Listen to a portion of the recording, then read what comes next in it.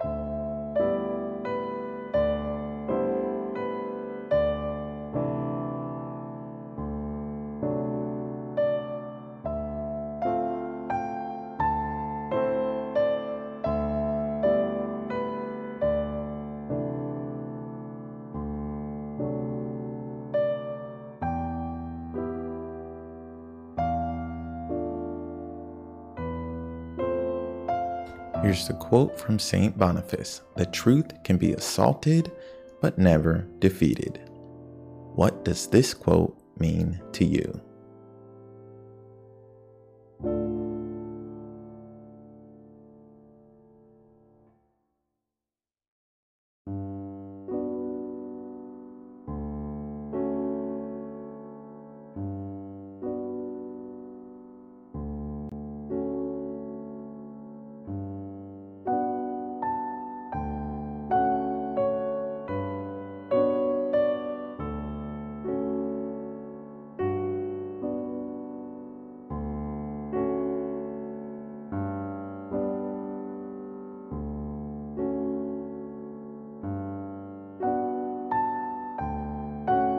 All right, moving on to our reflection.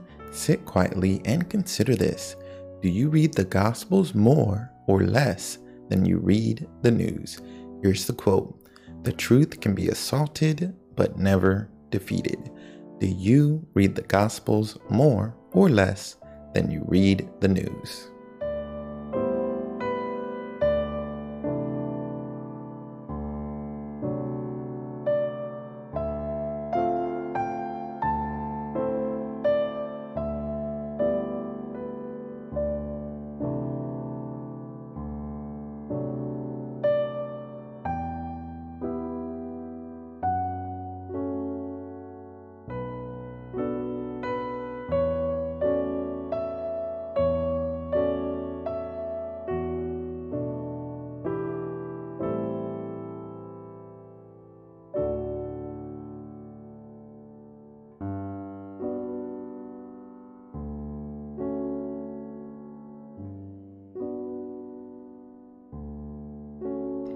Here's the quote: "The truth can be assaulted, but never defeated." Do you read the Gospels more or less than you read the news.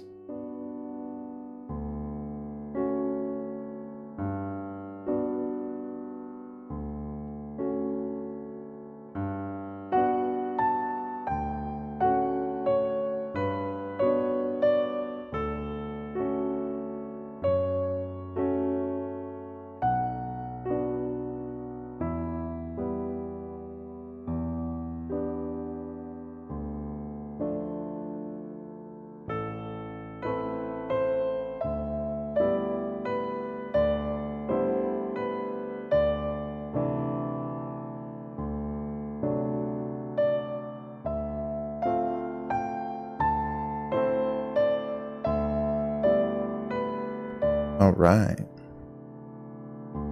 Moving on to our Thanksgiving prayer. Almighty and eternal God, I adore thee and I thank thee for all the benefits which thou in thy infinite goodness and mercy has conferred upon me. And our resolution, the most important part of mental prayer, the thing that makes it so much more beneficial than other forms of prayer. Not to say that we shouldn't do those other forms of prayer. Each form of prayer has its own benefits and its own ways that it can help you become closer to God. But the way that mental prayer helps you become closer to God is in multiple ways. I know I said ways and ways again, but the point I'm getting at is you not only are doing vocal prayer, talking to God, you're not only meditating and reflecting on some spiritual topic, but you're also resolving to change your life and avoid sin. Combining these different forms of prayer together is very powerful, very beneficial. Based on this reflection, you should resolve to avoid every sin you can. However, you should especially resolve to avoid one of the 7 deadly sins, which are as follows: lust, envy, gluttony, greed, wrath, pride, and sloth. Breaking news is just like anything else that happens fast. It's sloppy. It can't be 100% correct because speed is of the essence. How often do you take time to wait for more facts? How often do you read multiple sources from different angles to get the whole picture? I know what you might say. What does the news have to do with truth? That's capital T, truth. What does the news have to do with my eternal salvation? Let me tell you, when you watch and repeat news that is false or sensational, you're unintentionally gossiping and talking badly about others. The true good news is the gospel, and we should all talk about that news much more often. Pray for peace and spread the good news. Now for our resolution and morning prayer. My God, I offer thee these resolutions, unless thou deignest to bless them, I cannot be faithful to them. I beseech thee most earnestly to bless me, that I may serve thee faithfully this day, by a perfect devotedness to all my duties, and a steadfast adherence to all my promises and good resolutions. In the name of the Father, and of the Son, and of the Holy Spirit. Amen. Thank you and God bless. Don't forget to like, subscribe, hit the bell, and share. Follow me on social media at Shalom Kaysen1. That's Shalom Kaysen and the number 1. Also, go to sdkaysen.com for daily prayers and quotes. Until next time, stay holy, my friends.